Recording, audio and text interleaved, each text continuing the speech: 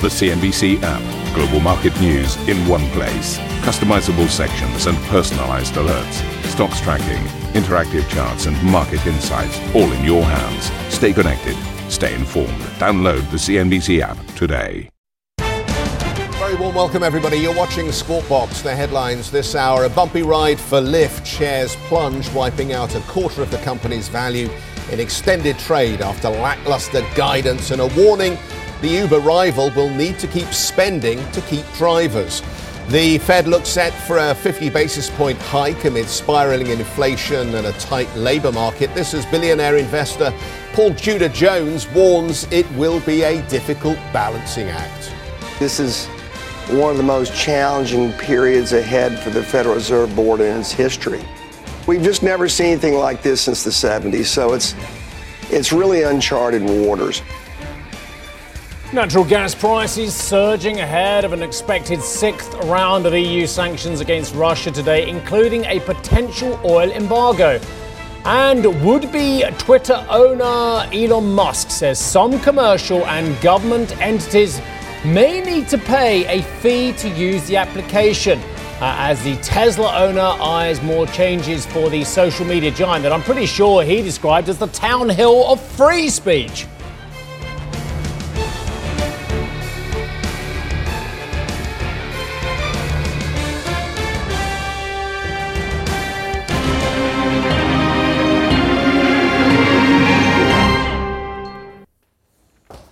Remember that wonderful chat we had with our excellent producer Mohammed before the show, where he laid out a beautiful template for the next 30 minutes? Yes.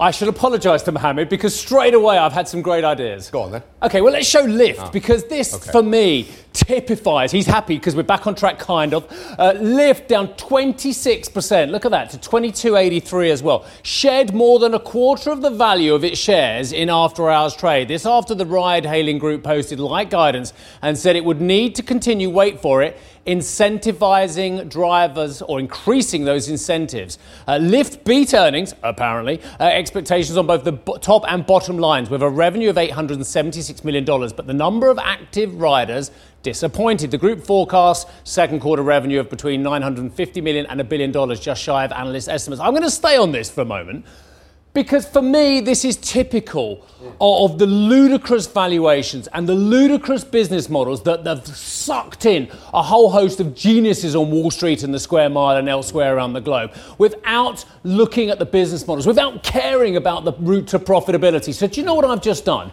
I've just done a little bit of work on Lyft as well and looked at their profits over the last 5 years. Sorry, did I say profits? Silly old sausage I am as well. I looked at the massive losses in 2016, the massive losses in 2017, the elevated losses getting worse and worse as we go through into this decade in 2018, the huge billion-dollar losses in 2019, 2020, and 2021 as well. And now that interest rates are rising, now that staff, and wait till we get to the jolts later, I'm going to be on this one, there are more job openings in the United States. Well, more than when do you think? You're right, more than ever. There are 11.5 million job openings in the US, and Lyft's business model, well, they're going to incentivize more drivers. Well, good luck with that one, because they lost money in the good times. In the rollout of the expansion of the business model. And now I just can't see how a lot of these companies are going to find their route to profitability. The cumulative losses at Lyft are enormous. Our colleague stateside will be speaking to the Lyft co-founder and president John Zimmer. That is an interview coming up at 14:40 CET. And such was the sell-off in Lyft that their shares, it spilled over to the main rival, Uber, which also fell 4% plus after hours. Later in the evening, Uber then unexpectedly, I guess they were spooked by what they saw at Lyft. They announced they're going to bring forward their earnings report to before the start of US trade later today, saying it wants to provide a more timely update on its performance before the market. It says chat Lyft there as well. I mean, bless them, they're trying to adapt to my movement as well. But you've got a view? Well, let me just take the other side for a moment here, because inevitably I find myself agreeing with you in so many of these situations. Do you think we've become an echo? The other side of the argument here. Okay, so it's like the movie Highlander, right? We all remember that. There can be only one. Probably the best soundtrack on a movie ever. as far as I think some of these businesses are concerned, is that they hoped that they would ultimately end up with dominant market share. So they came into the corporate world as so-called disruptors, right? This was a way that you add tech to an existing business, i.e. the simple plain vanilla idea that you call a taxi cab, or you hail a taxi cab, or you get a rider to deliver a pizza or something to you. The idea was that you add tech to the front end and you simplify, streamline and make the business more cost efficient by putting in this technology, and people can book online and so on and so forth. And then you throw a lot of money at this concept, and you hope that by force of size and scale, you ultimately end up dominating the market, even though you are offering incredibly cheap rates to do that, to try and undercut your competitors. And then hopefully you get some kind of oligopolistic or monopolistic position where you gradually increase prices and you get market dominance and you make money.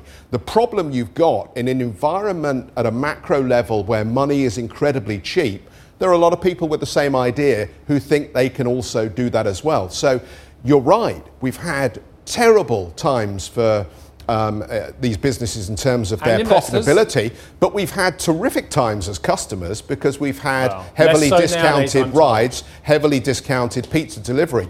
The question from here on in is, as you point out, as the cost of money rises for all these technology businesses that thought they'd reinvented the wheel, can they survive as consumers become much more reluctant to spend money on these kind of discretionary items? Two very brief points, because I know we want to move on. I want to unbreak Mohammed's heart today. First point as well, inverse economies of scale. I don't even know if there is an economic theory on that, but I think there are inverse economies of scale on this one. I think the bigger they get, the harder they find it to find the drivers, the couriers, the riders, the pizza delivery people. I've always thought that, and especially in an economy that's booming as well, with, let's face it, better working conditions for a lot of these employees. And I heard about the gig economy and how a lot of people like to have the informal nature of this as well. Well, even in the gig economy now, certain people are getting better salaries, and I approve of that. I really do. The second point is, and you raised it beforehand actually in the show, and I totally agree with you, so the echo continues. I think, in fact, I'm now making it my words, I think the only thing that can save a lot of these companies is more technology and less drivers, i.e. as soon as the drivers disappear and they become automated, then their profitability might change. Yes, and more consolidation, because oligopolies or monopolies always do better, I think, than a multiplicity of companies that are competing on the same terms. So I suspect that the sector will just shrink a little bit as times get more tough, as these businesses find ways to consolidate to try and dominate and gain market share. Anyway, Airbnb, let's move on. As you say, we don't want to break Mohammed's heart. It wasn't all disaster in the concept stock arena. Airbnb says it expects to see significant pent-up global demand in summer bookings as COVID restrictions around the world ease. The company posting a first quarter earnings beat and says it expects revenue to surge more than 50% in the coming quarter, from $1.5 billion to over $2 billion. Airbnb says it's also seeing a rise in the number of long-term bookings as more people take up hybrid working. The shares are up almost 6% in extended trade. Did you see they're now going to let their workers work anywhere in the world? Airbnb? Yeah. Yeah, that was a story I did with our partners, MSNBC, yesterday. Yep. Anywhere in the world, there are country rates now. Right. So if you're in a certain country, you get a country rate, and you can work anywhere in the world. Forget about hybrid, it's completely work from home. Yeah, no, that's fascinating, isn't it? I wonder if they'll bring that model to us at some point. About that. Expedia shares take a 14% hit after several analysts cut their price targets, even as the company posted a smaller than expected first quarter loss. We're going to hear more about the anticipated rebound in summer travel when our US colleagues speak to Expedia CEO Peter Kern. That interview at 1700 CET. And shares in Starbucks received an added shot, rising some 5% in extended trade. This despite the company suspending its guidance for the fiscal year and missing its sales targets due to COVID lockdown measures across China. Are you one of those people? First quarter sales in China plunged 23% on a comparable basis. However, US sales jumped 12% and global sales rose by 7%, with CEO Howard Schultz citing quote, relentless consumer demand. Am I one of those what people? What people? Front of the queue. I'd like mountain beans with slightly warmed up mug and soya milk and No, I'm more likely one of those people who goes, why do you want to know my name? Why should I tell you my name?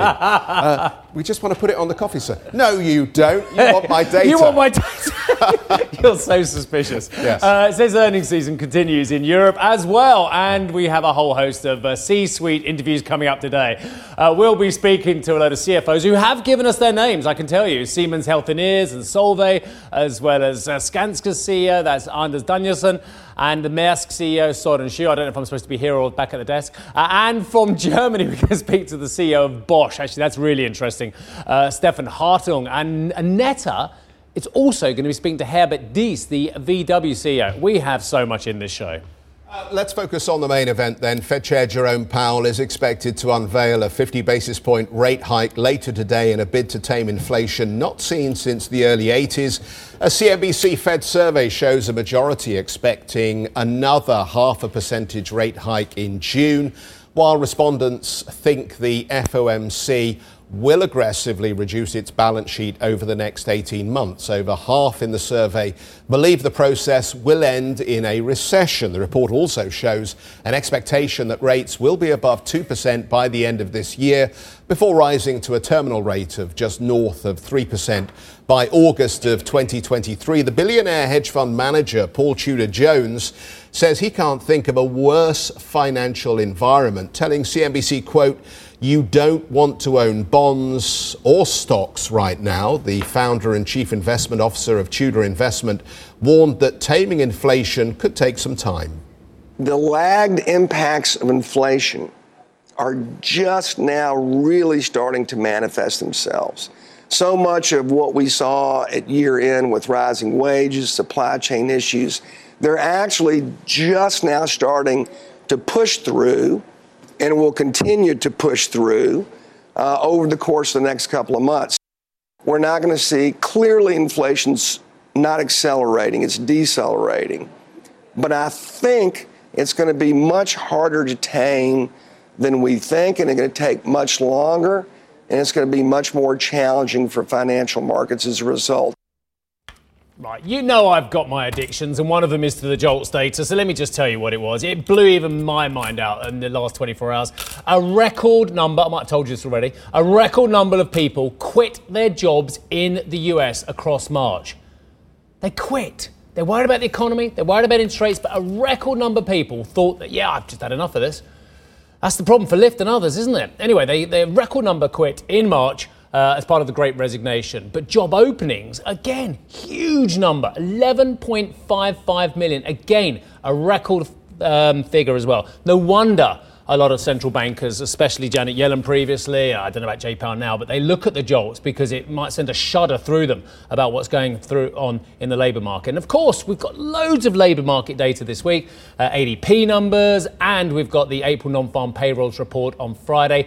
Dow Jones forecasting an increase of 400,000 jobs. I'll do the markets quickly here, actually. I want to get back on track on the show. Let's have a look at it as well. So we were up across the board. In fact, it was a very calm session. The VIX actually came off quite a bit, just slightly below 30 now, on the back of the markets not having the aggression we've seen of the last few sessions. Again, brilliant news coming out on the corporate front. And when I say brilliant news, I mean just lots of amazing stories as well. I'll show you the US futures and where they're currently trading. Of course, it's Fed Day, as we've been saying, so that will really dictate. It's these press conferences, isn't it? 50 basis points baked in. It's what he says thereafter about how hawkish the Federal Reserve has to be, will be, going forward there. Treasuries, I think we're just sub 3% on the 10-year. Let's have a look. 2.975. Yeah, we'll call it 3%, give or take. But look at that. A pretty flat yield curve from 5 to 30 there as well. And I will show you the Asian markets. We do have a lot of holidays still on some of the key markets, but we've got the Hang Seng down 1.2%. The Kospi and the Straits Times are flat, as indeed is the ASX 200, which our Australian friends having to absorb a rate hike yesterday. Mr. Cutmore. Yeah, we've got another increase in the outlook and the revenue guidance here from Health and Ears. So we're going to talk to the boss over at Siemens Health and Ears as the company hikes its guidance yet again. Well, I say the boss, it'll be the CFO coming up in just a moment. Jochen Schmitz will be with us, so stay tuned. We'll talk some more about how this business is benefiting from the increasing number of antigen tests. And you've heard the news, yeah? The podcast has already been shortlisted for a Pulitzer. Or maybe not, but anyway, it's pretty good. For the mixed picture on US tech earnings, check out the Squawk podcast. Hasn't been nominated for anything just yet, but it's jolly good today.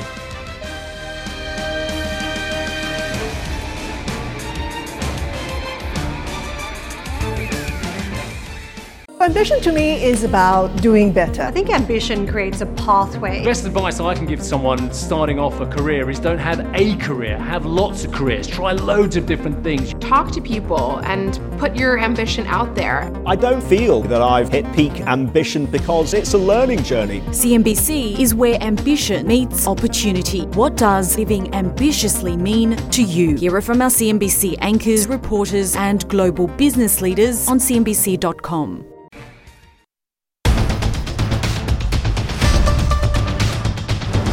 Welcome back, everybody. Let's take a look at the Siemens Health and Ears numbers then. The company now expecting comparable revenue growth of between 5.5% and 7.5%. This is the improvement in guidance.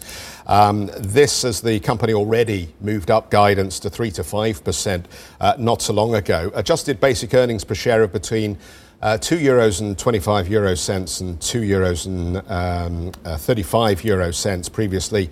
€2.18 to €2.30. The company reporting it has benefited from the increased demand for rapid COVID-19 antigen tests, which is why they're raising their outlook for fiscal year 2022 with an adjusted basic earnings per share up 53% to 67 euro cents. So things seem to be going well over at Siemens Health and Ears. Let's get to Jochen Schmitz, the CFO of the business. Jochen, good to have you with us on the program here, and congratulations, an opportunity to lift your guidance yet again. Just tell us where the strength is across the business.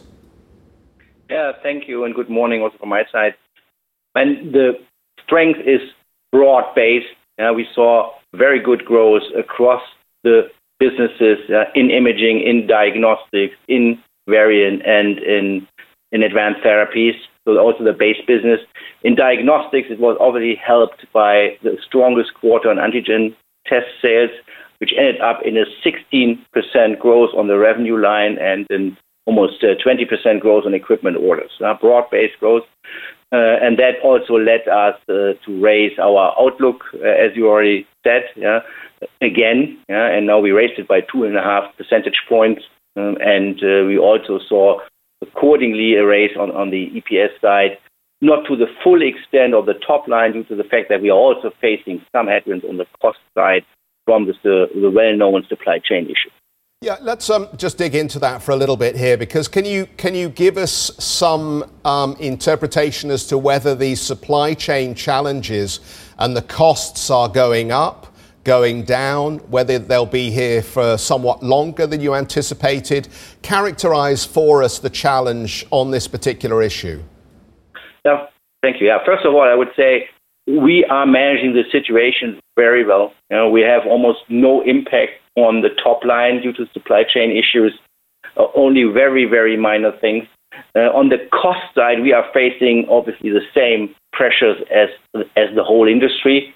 It comes from higher spot pricing of rare material and parts on the one hand, and obviously on a very, very tight logistic regime across the globe. Very difficult to say how long will that last.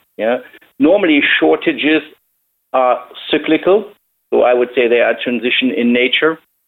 And this holds true for both aspects, parts, materials, as well as logistics. Time-wise, very difficult to predict because of all the ongoing geopolitical and global challenges. And just to name another topic, when the situation and the way China deals with the pandemic is also not helping in this regard. Jochen, just on that then, what's China doing wrong? I'm not saying that China is doing anything wrong. I just say how they do it. Yeah, when they lock down complete regions and part of their country, including the infrastructure, this puts the burden on your business in the country, in that respective region, into the logistic change, and that is something which is very difficult to predict how long will that last, and what impact it will be having. But the Chinese went into this way before everyone else, and they still seem to be at the depths of this crisis, way after a lot of Western nations have found a way to live with COVID. Jochen, they're obviously doing something wrong. You won't hear me saying that China's doing something wrong because I'm not a politician, But I would say they do it like they do it, and they will hopefully also see relatively quickly that the current mutations of the virus are not as severe as they were in the beginning, and that you might be in the position to deal with the situation differently, but it's obviously their decision. Okay, let me just come back to what's going on in Europe as well. You obviously get supply potentially from Russia, whether it's energy or raw material. You have customers in Russia. Have you successfully cut Russia out of both your supply chain and indeed as a customer? I mean, first of all, the Russian business is a very, very small part of our business. Yeah, we talk about less than a percentage point of revenue, for example, in a year. We don't have any major supply out of Russia. Obviously, our value add structure is also a bit dependent on natural gas, for example, but not to a full extent or a large extent. We are not an energy-intensive business at all. Therefore, I think the direct impact on our business from the war in the Ukraine is limited. What it will do to drive the geopolitical situation and change it going forward, and what the implication of this will be, we will see this in the future. But short term, not a major impact. Jochen, one of the big challenges, I think, for businesses like yours over the last 2 years was just the cancellation of operations and the fact that we saw many hospitals diverting resources away from what would have been traditional operations and traditional procedures into coping with the COVID situation. That meant that orders were backlogged, and ultimately we saw a lot of companies miss on quarters because they just weren't supplying into the healthcare systems of Western countries. What is the situation like right now? Are we back to 80% normal, 90% normal, or is it not as good as that? I think we are almost everywhere fully back to pre-COVID levels. Our customers really adapted their processes towards the new situation rather quickly. The only exception for this is currently, or the risk of that is not going to stay like this, is China, due to the lockdown regime they put in place. Because if you are a patient and you cannot go to the hospital because everything is locked down, then obviously procedures will be affected immediately, and this will also affect, in particular, those businesses who are directly exposed to procedures. This is only a minor portion of our business in the diagnostic field, but it will affect the other players more directly. Thank you for listening to Squawk Box Europe Express. For more market-moving news, you can head to cnbc.com. Or join us again on the show with Jeff Cutmore, Steve Sedgwick and Karen Cho, weekdays on CNBC.